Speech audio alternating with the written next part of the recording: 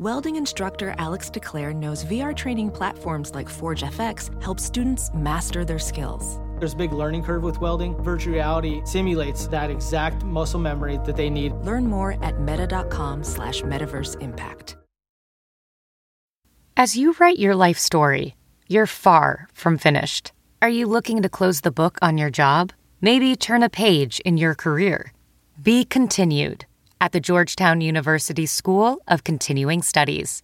Our professional master's degrees and certificates are designed to meet you where you are and take you where you want to go. At Georgetown SCS, the learning never stops, and neither do you. Write your next chapter. Be continued at scs.georgetown.edu/podcast. What do you love about music? To begin with, everything.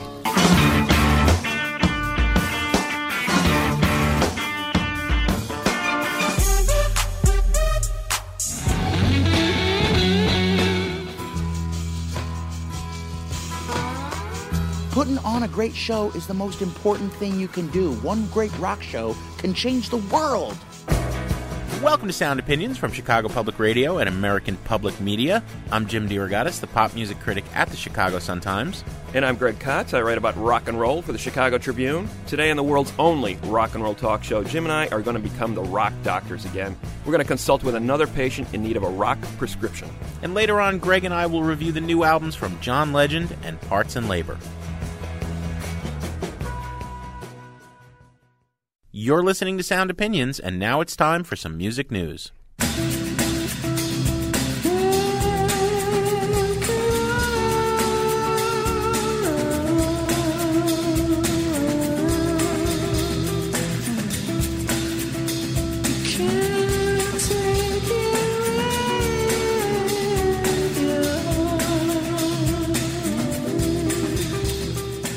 That is Reckoner from the 2007 Radiohead album In Rainbows. Jim, we've talked about this album a lot, a revolutionary approach to distributing the album on the band's website last year.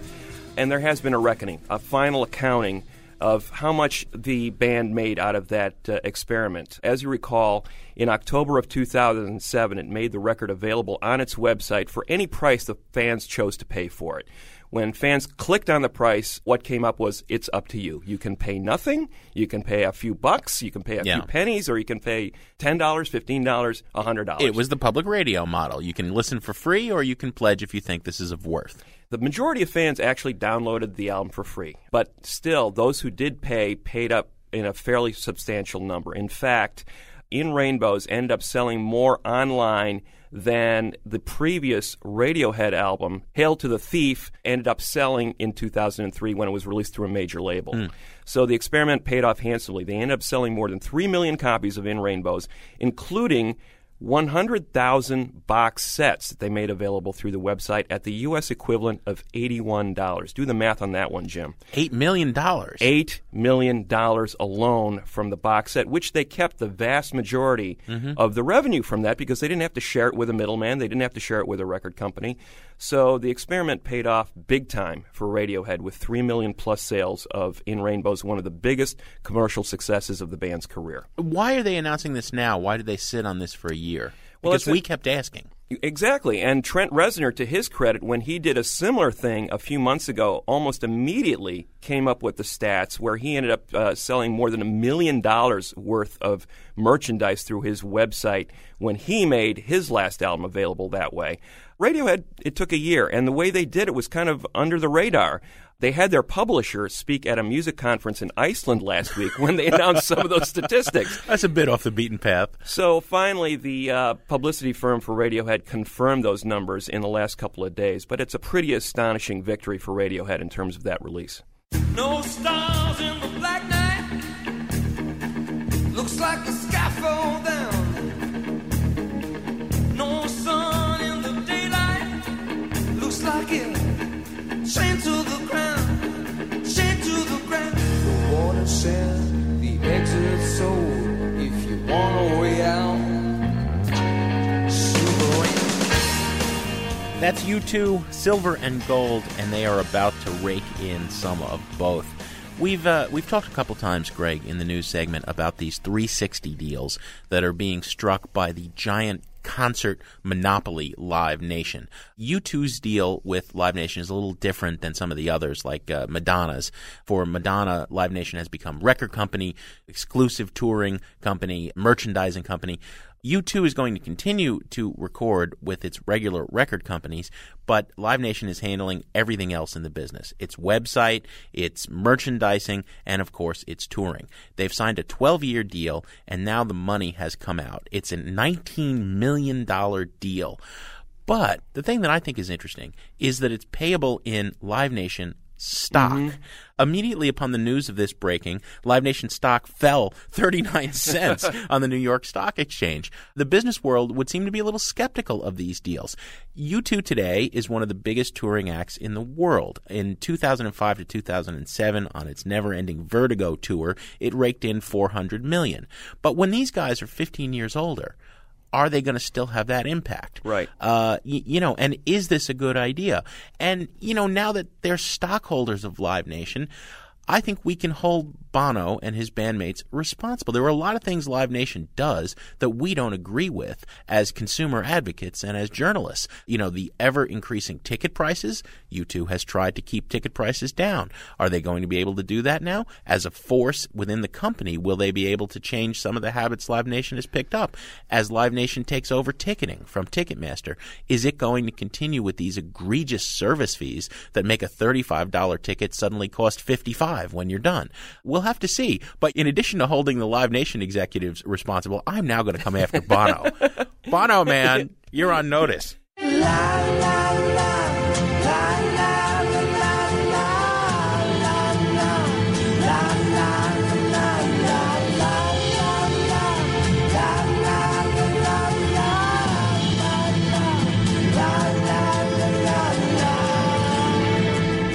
That's the Flaming Lips helping us with our next news story, Jim. Lala.com, a new website that is yet the latest attempt by the music industry to try to sell music to consumers.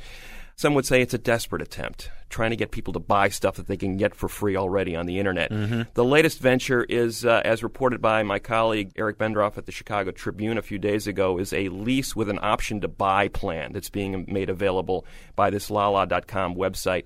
It has the backing of all the big major labels, all four of them. It has 6 million songs from those labels, as well as a bunch of indies on it. What it's presenting to consumers is this. You can lease a song for 10 cents and basically play it anywhere in the world as long as you have a wireless connection. If you want to do anything more with that song, you have the option to buy it. Pay an additional 70 to 80 cents, which gets you up to the iTunes range of about 99 cents per song. And then you can start downloading it, burning it to a CD, sharing it with a friend. So it's an interesting tiered price structure. But the bigger idea here, Jim, is this whole idea of being able to access your music collection anywhere you want. From the cloud, as they say. Exactly. Yeah. So that seems to be where the music industry is heading. What they're trying to do, like they've been trying to do with everything else, is figuring out a way to monetize it. There's a problem with that. Wireless doesn't penetrate everywhere, so you don't always have access to the cloud. Right. Another problem I have is how many times has your email server eaten messages that you needed? Are you really going to trust having your entire record collection in the floating cloud? And finally, why are you going to pay 10 cents even for a song that you can stream for free on the band's MySpace page or on their website or on any number of internet radio stations or on good old terrestrial radio? I don't understand. Do you guys out there want your music in the cloud? Would you rather lease your music than own hard copies? Give us a call at Sound Opinions, 1-888-859-1800, or email us at interact@soundopinions.org. We are always interested in hearing your thoughts. And I said, no, I don't smoke it no more. I'm tired of waking up on the floor. No, thank you, please, it only makes me sneeze. Then it makes it hard to find the door. Greg, that, of course, is the immortal Ringo Starr. He may have given up smoking it a long time ago, but now he is giving up signing it, signing autographs. That is. This was an announcement that was made on his website recently. You've got to hear it to believe it. This is a serious message to everybody watching my update right now. Peace and love, peace and love. I want to tell you, please, after the 20th of October, do not send fan mail to any address that you have. Nothing will be signed after the 20th of October. If that has a date on the envelope, it's going to be tossed. I'm warning you with peace and love, but I have too much to do. So no more fan mail. Thank you, and no objects to be signed. Nothing. Anyway, peace and love, peace and love. Now, you know, Greg, I love Ringo Starr. I have defended Ringo Starr many times on this show. I will truck no criticism of his drumming. The man was a great, great drummer. Songwriter, not so much. The thing that's killing me, though, is, you know, where he's telling us he's too busy to ever say, what is Ringo doing? He's sitting around. He's counting his money. Occasionally he puts out a really bad solo album, and then he goes on a road with a bunch of his drinking buddies, you know, and he plays really bad concerts. I was like, man, really? You're too busy. I have no idea what Ringo's smoking. Well, I have an idea of what he's smoking. But you know what? All you fans out there who want to send your fan mail to Ringo, send it to us. Send it to Sound Opinions. We'll take Ringo's fan mail. I'll sign his name. I'll read it. I'll sign his name. Yeah. Some say it's a sign of weakness for a man to beg. Then weak I'd rather be. If it means having you to keep. 'Cause lately I've been losing sleep. Baby, I need your loving. Got to have all your loving. Baby, I need your loving. Got to have all your loving. You're listening to Sound Opinions, and that is Baby, I Need Your Loving, one of the first top 10 hits from one of the great groups of the Motown label from the 60s and 70s. And the reason we're playing it is to mark the death of the lead singer of the Four Tops, Levi Stubbs, at the age of 72. The group formed in 1953 while they were still in high school in Detroit, Jim. And I think one of the great things about this group was the incredible amount of loyalty that they had to each other. Yeah. Stayed together for 44 years, basically the same four guys who formed that group. And Levi Stubbs, even though he was the standout voice in that group, the lead singer, one of the most recognized voices in the Motown catalog, never split apart from his friends and created a solo career or created a name that was bigger than the Four Tops. A lot of people know that the Four Tops had these major hits. They had 25 top 40 singles. They sold tens of millions of records, but a lot of people don't really know who Levi Stubbs was. When you say Levi Stubbs to most people, they go, who? Four Tops, they'll recognize. And this stood in contrast to a lot of the Motown groups where you had Diana Ross and the Supremes, Martha and the Vandellas, Gladys Knight and the Pips. You had Eddie Kendricks splitting off from the Temptations and having a solo career. So Stubbs is an incredibly loyal, understated man with a tremendous voice.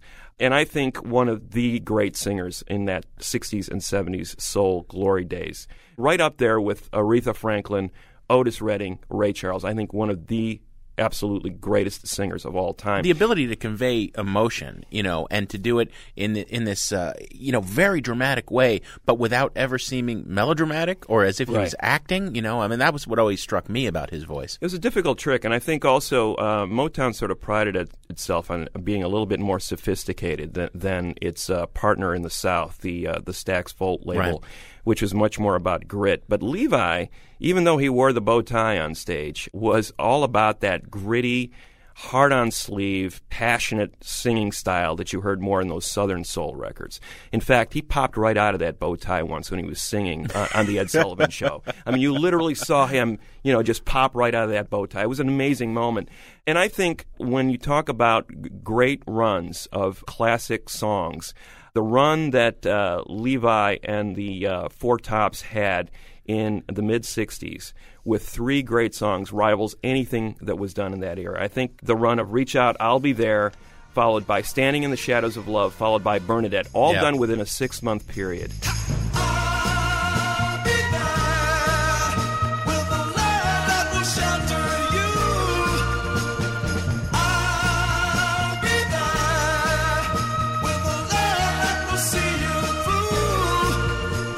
Those are three amazing songs, one on top of the other, that to me illustrate the essence of what Levi Stubbs was about. And I want to point in particular to the song Bernadette, which to my mind, is one of the greatest songs ever written, mainly because of Levi Stubbs' performance. Incredibly nuanced stuff, dramatic stuff. Holland, Dozier Holland were at the height of their powers as a songwriting and production team.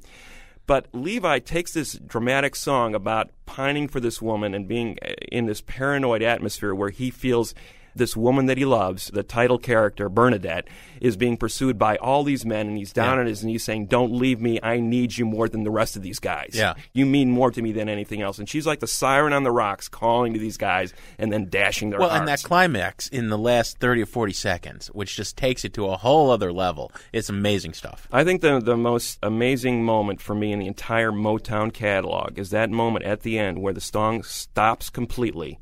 And then Levi just like rises from the ground yet for one final cry, Bernadette. You know, it's chilling, and it's an amazing moment, and it shows you how emotionally invested Stubbs was in these songs that Holland Dozier Holland wrote for him. So here it is, one of the great songs of all time, but one of the great soul singers of all time, Levi Stubbs of the Four Tops with Bernadette on Sound Opinions.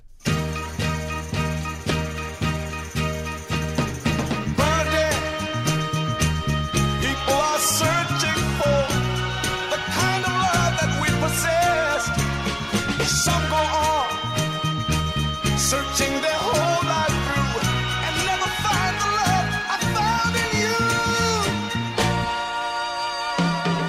And when I speak of you, I see envy in other men's eyes, and I'm well aware of what's on their minds. They pretend to be my friend when all the time they long to persuade you from my side. They give the world and all their own. For just one moment, we have known Bernadette. They want you because of the pride that it gives. But Bernadette, I want you because I need you to live.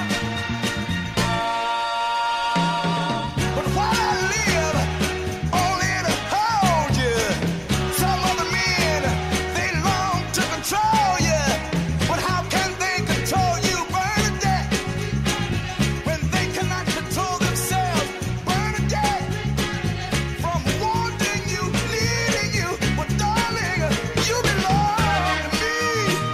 I tell the world, you belong to me. I tell the world, you're the soul of me. I tell the world, you're a part of me, Bernadette. In your arms I find the kind of peace of mind the world is searching for. But you give me the joy this heart of mine has always been longing for. In you I have what other men long for. All men need someone to worship and adore. That's why I treasure you and place you high above. For the only joy in life is to be loved. So whatever you do, Bernadette, keep on loving me. Bernadette, keep on needing me. Bernadette.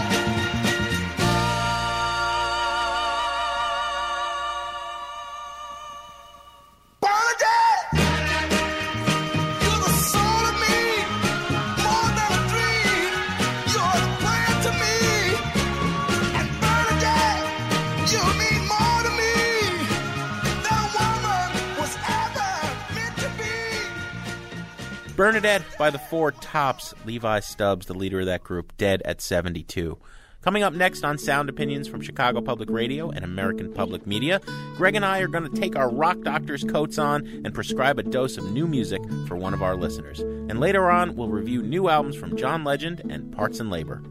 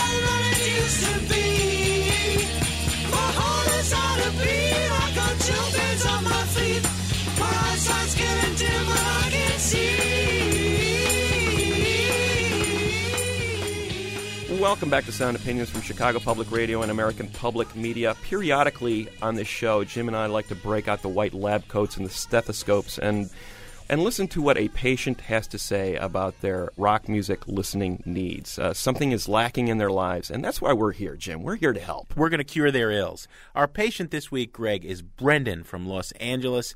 Welcome to the show, Brendan. Hey, Jim and Greg, how are you? Brendan, before we offer a diagnosis, please describe for us your problem. Well, my problem is, like, most of the music that I come across these days, I don't really like. Like the only music I'm really exposed to is, like, mainstream music. And I just feel like because I'm busy with work, I don't get really a chance to kind of follow underground music as much as I, like to. I go on the internet and all that, but I never really seem to find anything that I like. Even though you're in Los Angeles, which has a killer, one of the best music-oriented public radio stations in the country, KCRW, you don't get it from radio, from TV, from anywhere? No, I don't. I mean, I'm sure there's bands out there that I would like, but I don't hear it on on K-Rock or any of the radio stations out here because it's all just not very interesting or exciting. I need something that kind of get my kind of juices going, and I don't know if it's because I'm older or. Well, you're only in your mid-30s. You're not over the hill or anything like that. So give us an example of where you were at when you last loved music. When I first started kind of getting into music, it was kind of like Van Halen and groups in the 80s, things like that. And then I kind of got into kind of like classic rock, which was like Led Zeppelin, Black Sabbath. And then in the 90s, I was big into Radiohead, Nirvana. And it just, all the bands that I used to like Radiohead, I just feel that they're really not kind of giving me what I need. It's really kind of become mellow, and kind of what I always like is bands that can really rock but have like a good sense of melody. They kind of combine that well. So right now, if we were to look in your CD collection or say in the CD player in your car, what CDs would we find in there? These are the bands I probably listen to the most. Is like Wilco, Nirvana, maybe Hank Williams, bands like that. You mentioned Weezer as being one of the bands. We're not talking about 2003 or 2008 Weezer. We're talking about like the Blue Album. Yeah, I hate new Weezer. It's absolutely disgusting what they've become. I mean, the Blue Album and they've just become like just the worst band ever. Honestly, but I can't believe how bad they've become. But so Weezer, circa '94. Was a great band, and you've got that CD in your collection, right? Yeah, I mean, the Blue Album I listen to at least probably once a month. Mm-hmm.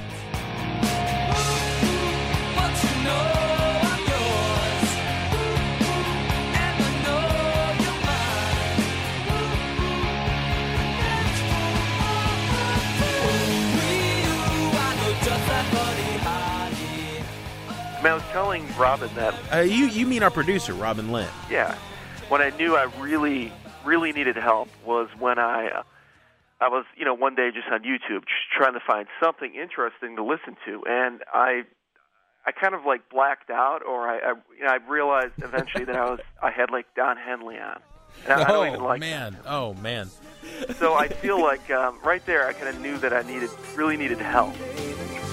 I want to stay in the land of the living with you. I want to stay in the land of the living.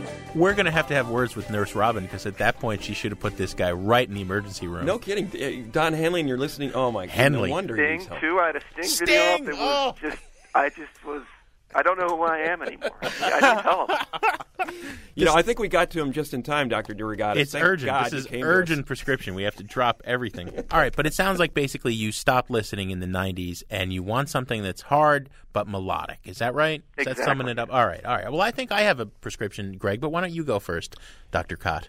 Dr. DeRogatis, this case of 90s-itis that we're seeing here is pretty commonplace for people of Brendan's age bracket. I would say, the mid-30s, early 40s generation.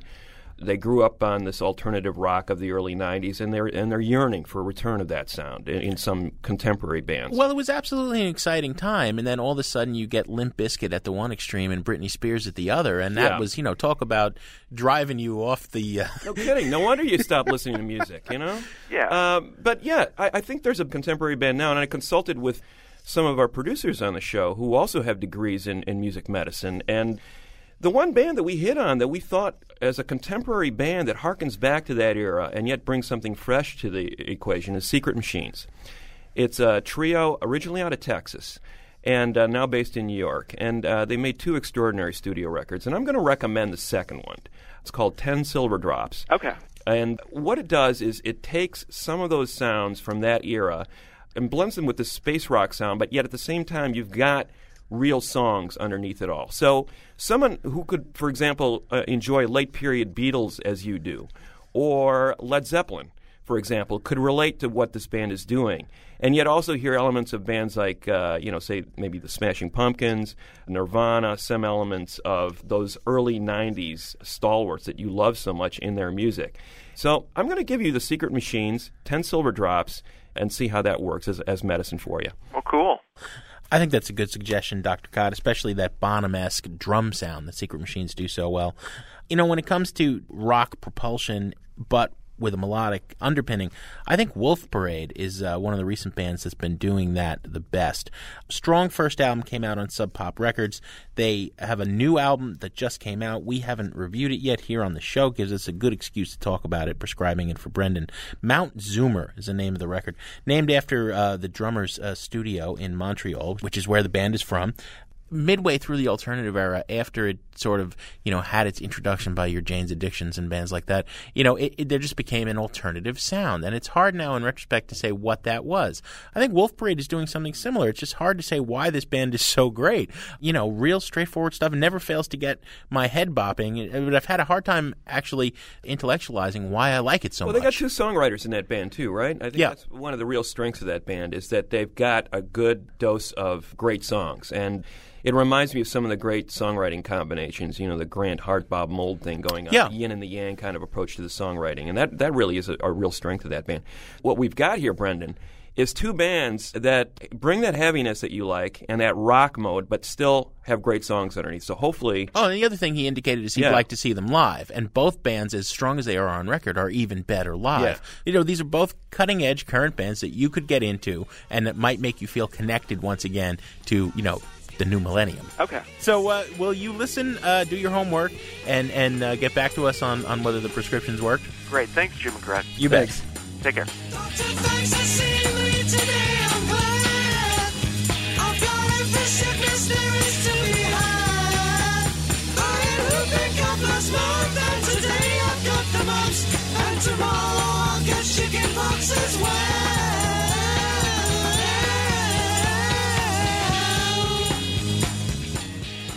All right, Brendan, welcome back to Sound Opinions. You've had a week to mull over your prescription. How are things going with you? Thank you very much, Greg. I feel much better. I have less anxiety. And overall, I think the prescriptions have been great. It's a little bit different. The effects have been a little bit different than what I thought they would be. I thought Jim's selection would be much more of a rocking record, but it was good, though. It kind of had what I was looking for, which was melody and good rock. Language City is a bad old place. We all know. Well, eyeballs float in space. We all know. We were tired, we can't sleep. It's crowded here, no sleep. Language City don't mean a thing to me. So let me remind people, I recommended Wolf Parades at Mount Zoomer. I mean, we were trying to give you something that was the modern analog to the alternative rock that you loved and you kind of last captured your imagination. Yeah, it was definitely kind of what I'm looking for. You know, it's both records I feel like are the kind of records that could kind of grow on me. Like the more I listen to them, the more I get out of them, the more I enjoy them. What about Dr. Kott's recommendation? That was Secret Machine's 10 Silver Drops. I like that as well. It kind of, I don't know if this is a good comparison. It kind of reminded me a bit of Spiritualized, but maybe a little bit more not as kind of like spacey kind of thing. And I really, really enjoyed it.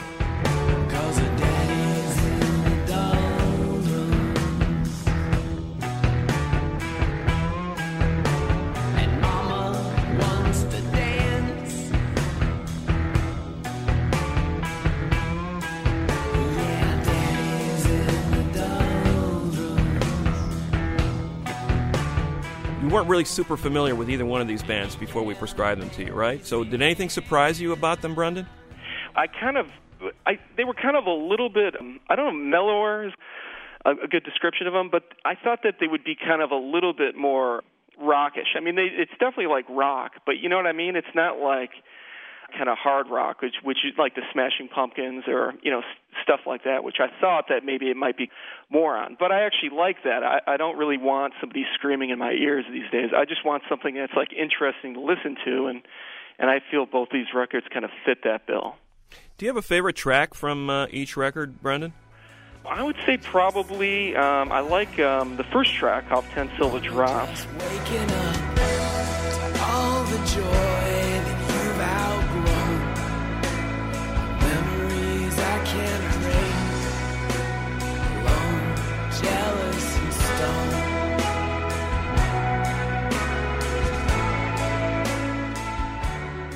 And then probably from Mount Zoomer, I probably like, you know, maybe the first track, Soldier's Grin, or actually Bang Your Drum, I think was the one that really kind of grabbed my attention and that I've really liked.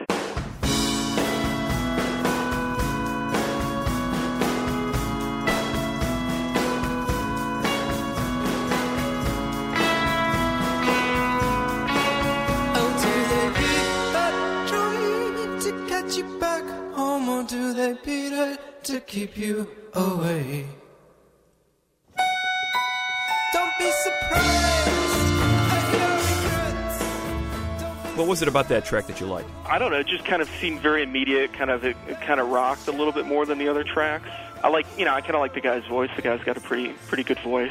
So there are bands, now that you've discovered these two bands, you can say that there are bands out there who are combining the rock that you love from the early 90s and that period with strong melodies. Yeah, definitely. And it was kind of hard to pick between the two, which I enjoyed more, but definitely both are kind of have some differences which I really appreciate, and I can kind of listen to them endlessly. That'd be a mistake. Now, we weren't just... We don't want you to just take these two. We're trying to teach you like a way to healthy eating. You know what I mean? Like if we said you should eat more apples and oranges, we don't mean you should only eat apples and oranges. So it's not okay. I've listened to both of them 27 times. No, that's good. That's a good start. But there's a world of records out there. I mean, maybe next month you go out and get another one. At a bar they would call that overserved. At the doctor's office is overprescribed. You don't want to you don't want to consume too much of the prescription all at once. Savor it over a period of time. But we're glad that the prescription worked. I think an ongoing prescription, Brendan, which if you listen to the show, we talk about a lot of music here. Yeah. A good way to keep current, and maybe you'll find another one. Well, I've always actually found, like all the bands I've really liked over the years, I've always kind of discovered them through Sound Opinions. Oh, well, we're touched. We're touched. We won't get sued for malpractice. That's always a good thing. And we have another happy patient. Thank you for playing along with the Rock Doctors here, Brendan. Well, thanks for saving my life, Jim and Greg. I really appreciate it.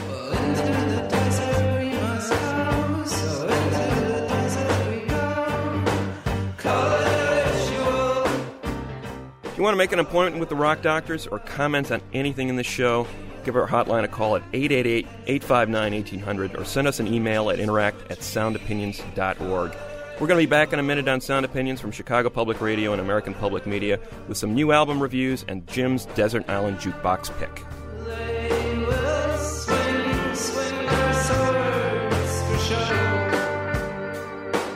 While you turn your flower petals so slow.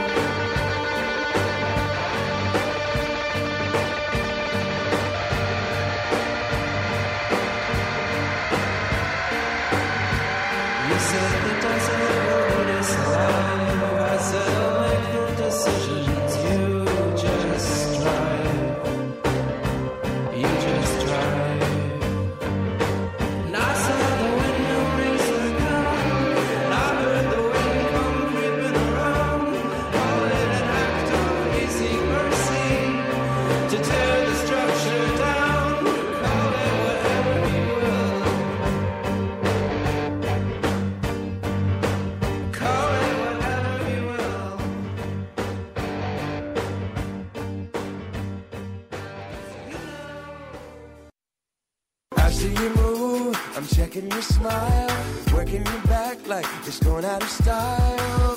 Shake just a little bit faster. Shake just a little now, girl. I'm dying to meet you, so let's mess around.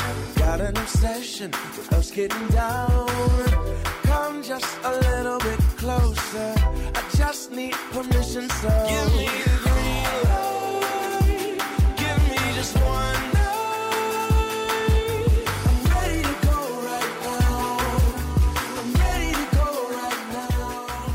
Welcome back to Sound Opinions from Chicago Public Radio and American Public Media. That is John Legend with a song called Green Light from his new album, Evolver. Greg, first time I saw John Legend, he had yet to release his debut album. He was playing piano, backing up a brash young rapper who was doing his first headlining show in Chicago. It was Kanye West. Right. They have been a mutual admiration society and champions of each other ever since. At first, it seemed like Kanye was going to be the one who was going to take over the world, and he did. You know, he took over the hip-hop world with his first album. But shortly thereafter, in 2004, Legend released Get Lifted, his debut album.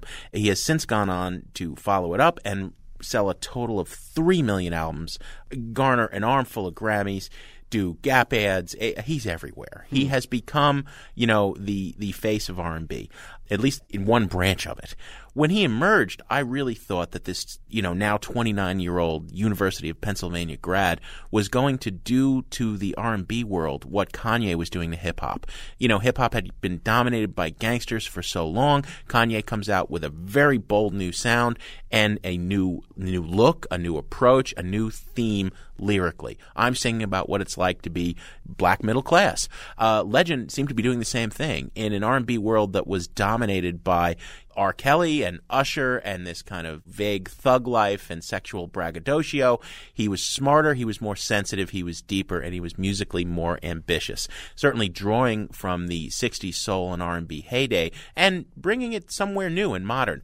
Now comes album number 3. I'm not going to tip my hand about what I think about this record. I do want to read a quote from Billboard. John was talking to the magazine, The Industry Trade. He said he bristled when they asked if he was moving toward adult contemporary. He said, "I hate that term. That's likening my music to the Kenny G's of the world." Okay, John, where are you at? Let's hear a track from the new album Evolver. It's called It's Over by John Legend on Sound Opinions. I don't want to be what you want me to be, so when I call, you just yelling at me. I'm sorry, it's my fault. It's over.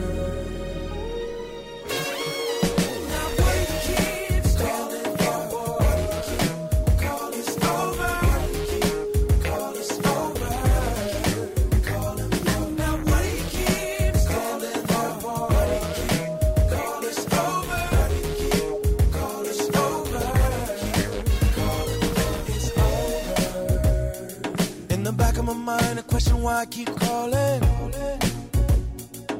I guess I'm just used to getting my way. I'm spoiled. I don't wanna be what you don't wanna be. So when I call, you just yelling at me. I'm sorry, it's my fault. Oh, the clothes I bought you can still wear. Just saw the cars, teddy bear.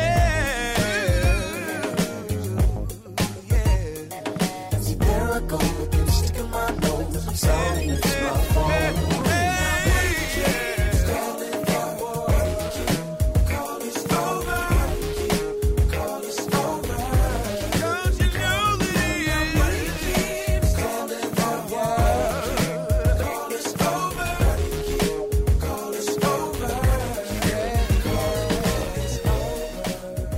It's Over from the new John Legend album, Evolver, his third. Optimistic title for this record, Jim. Evolver implies growth, evolution. Yeah.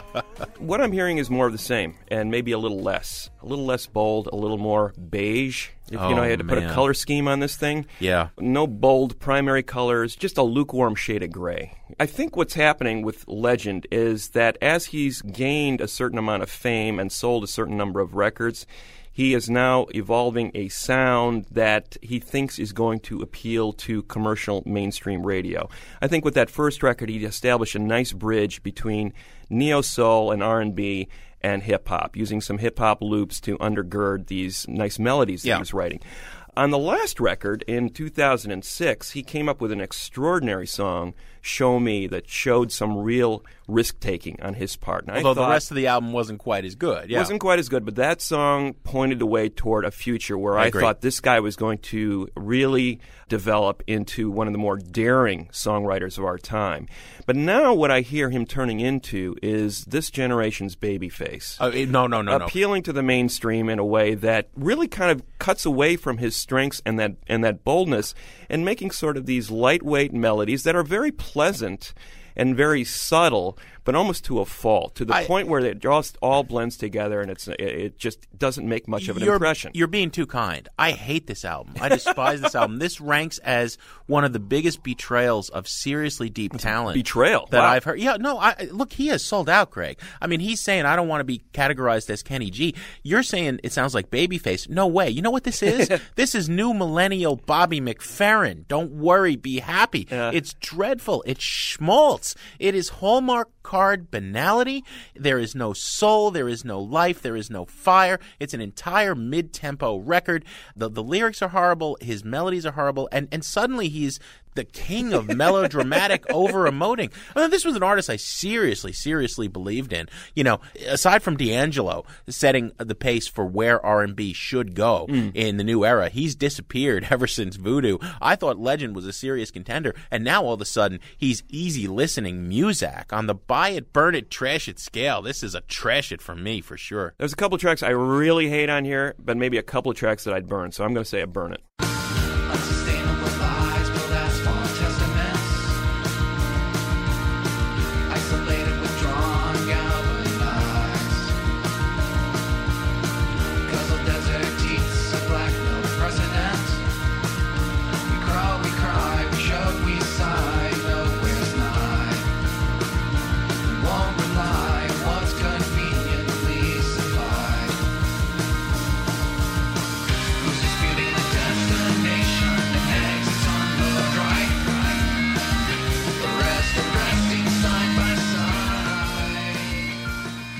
Nowhere's Nigh from the third Parts and Labor record called Receivers.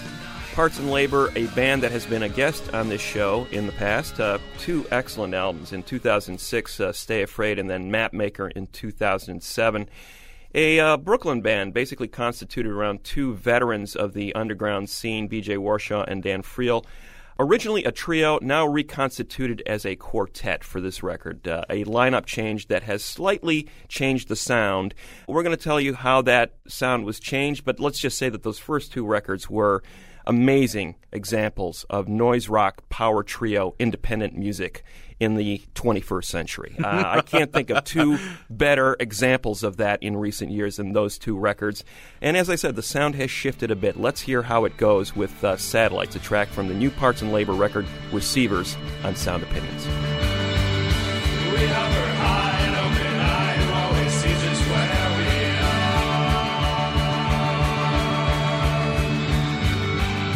are. The subdivision, subdividing and combining better.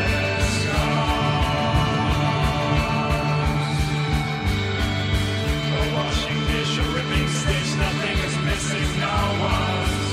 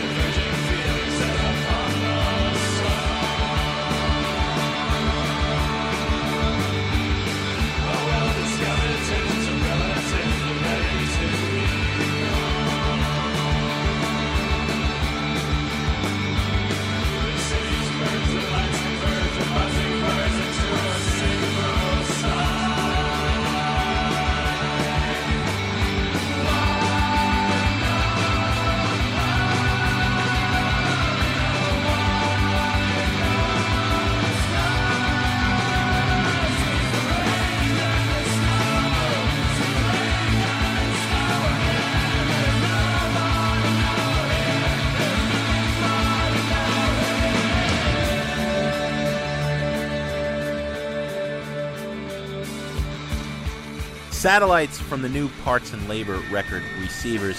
Greg, I know you are a huge fan of these guys. So am I, but never more so than with this third album.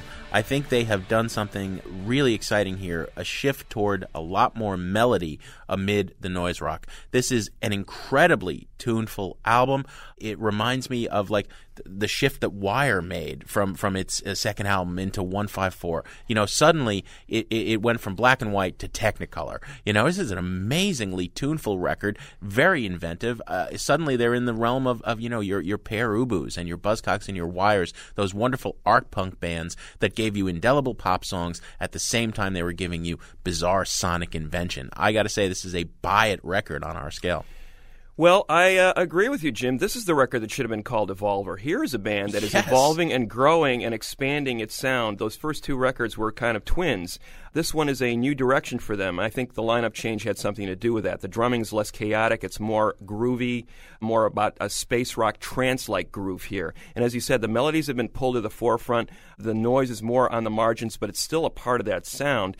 And those anthemic melodies are just amazing. They build and build and build. That first track that we just played, Satellites, that is like 8 minutes of bliss as far as I'm concerned. I want to put that on, and I want it never to stop. By the time it stops, I'm going 120 miles an hour. You get the guitars that sound like bagpipes. You get the guitars that sound like, you know, weird African wind instruments. I mean, it's amazing. So wake up, people. Parts and Labor is one of the best bands working today. Yes. Go out and get Receivers. Buy it twice, buy it 3 times for your mother. I tell you, little buddy, this whole island is bewitched.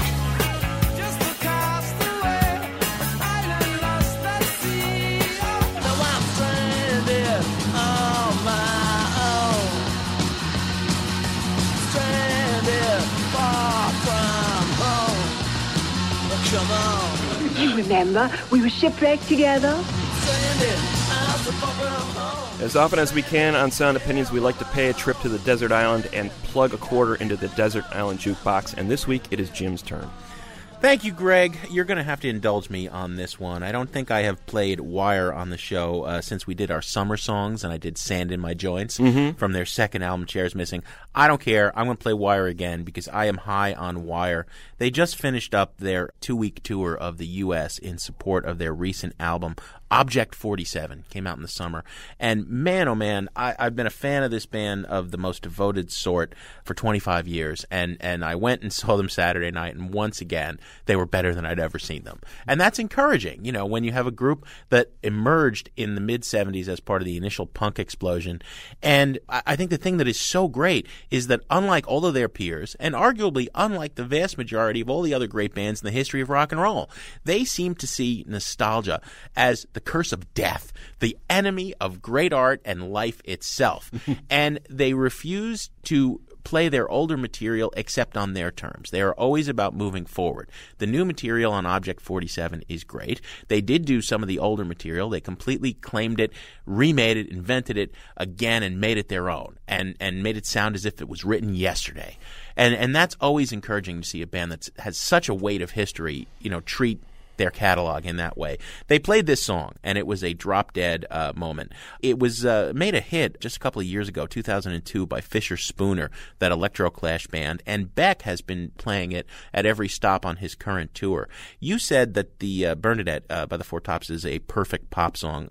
I have to say that my choice, if you asked me to choose one song that was a perfect pop song in all the history of rock and roll, I would seriously consider The 15th. It's a song from the third Wire album. Pink Flag was 77, Chairs Missing was 78. In 1980, they made 154, and these three albums were radically different from each other and all showed an incredible amount of growth that other bands don't show in 20 years. This was an incredible piece of just pure pop bliss. What it's about? I have no idea. It's this obscure elliptical tune that in Wire's beat poetic style, you know, creates a mood without ever telling you what it's really about. I think it's about some machine that has sprung back to life and is about to threaten the existence of humanity. Or maybe not. But there's a wonderful vibe that comes from the song, and the words kind of add to it, and the melody and the synthesizer. It's just a perfect song. Period. The Wire, The 15th on Sound Opinions. It seems as if someone was watching over it before it lyrics were based on facts, providing, deciding it was soon there. Square to it, face to it, it was not there.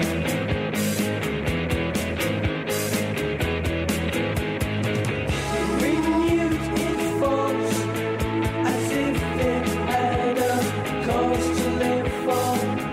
Denied it learned as if it had sooner been destroyed. Providing, deciding, it was soon there. Square to it, face to it, it was not there.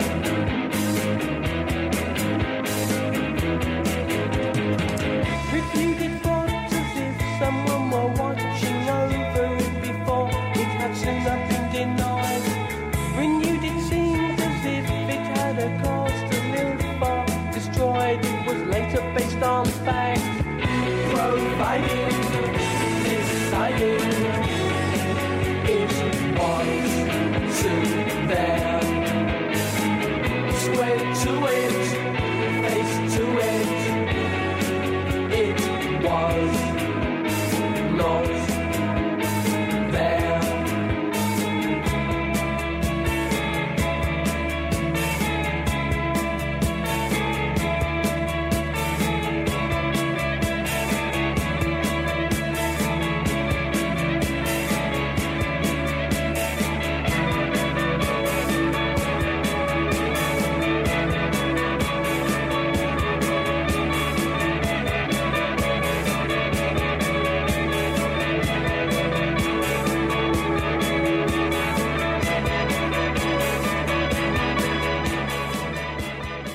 Great choice, Jim. The 15th is Jim DeRogatis' Desert Island Jukebox pick this week from the great band Wire. Still out there doing it, folks. Next week, speaking of going out there and doing it at a very high level for a very long time, the great Nick Cave and the Bad Seeds are going to be our guests on Sound Opinions. Yes, just in time for Halloween. Scariest band we've ever had on Sound Opinions.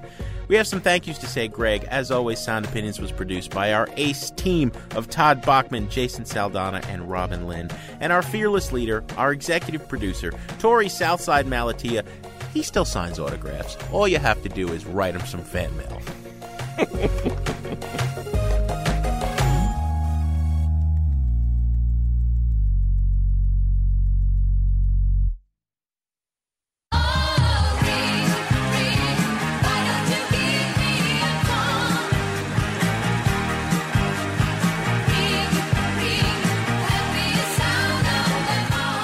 On Sound Opinions, everyone's a critic. Now it's time to hear what you have to say. New messages. Hello, guys. My name is Tony Vega. I'm calling from Chicago, Illinois. I just listened to your podcast, and I was intrigued by the earworm segment. I, too, myself, have had an issue with earworms of late. It became so severe that during the summer, I was either having a Lil Wayne song in my head, much like Tim.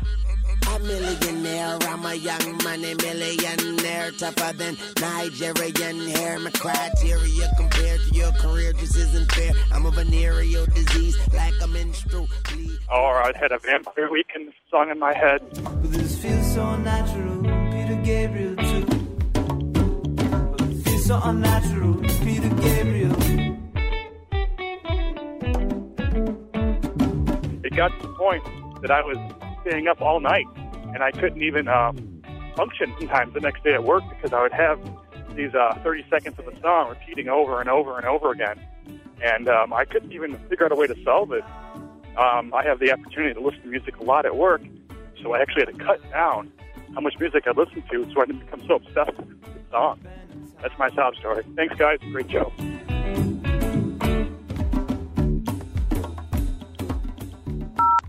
Josh from Manhattan. This message is specifically for Jim DeRogatis. You know, I was listening to your podcast this week, and that AC/DC song was playing, and you guys are about to start your review, and I knew, even before you opened your mouth, I knew right away. I said to myself, last week he railed on Oasis for sounding exactly the same on every single album, and this week he goes, oh, but there's an exception, AC/DC. Greg, I only made the argument last week on the show when we were talking about Oasis that when a band is so devoted to a formula, I just don't see the point after a while of buying a new album when it's exactly like the last one. There are two exceptions, I think, really high on the list, the Ramones and AC/DC. See, the thing about being a critic, any kind of a critic, is that you have to be able to look at something outside of what your personal likes and dislikes are. And just because your personal likes include AC/DC and don't include Oasis doesn't mean that the Oasis album is bad and the AC/DC album is good. I've listened to both, and I don't like either one of them. They're both crap.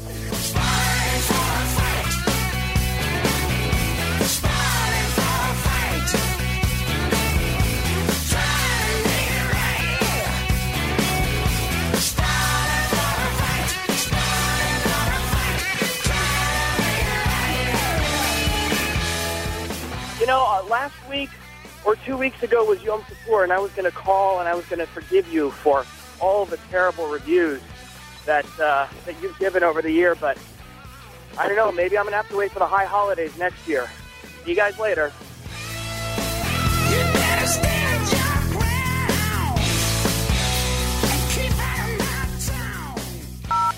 Hey, gentlemen, this is Jeff from San Francisco, long-time listener, first-time caller. I'm calling to say I'm afraid you are drinking the Kool-Aid about the new Dylan release.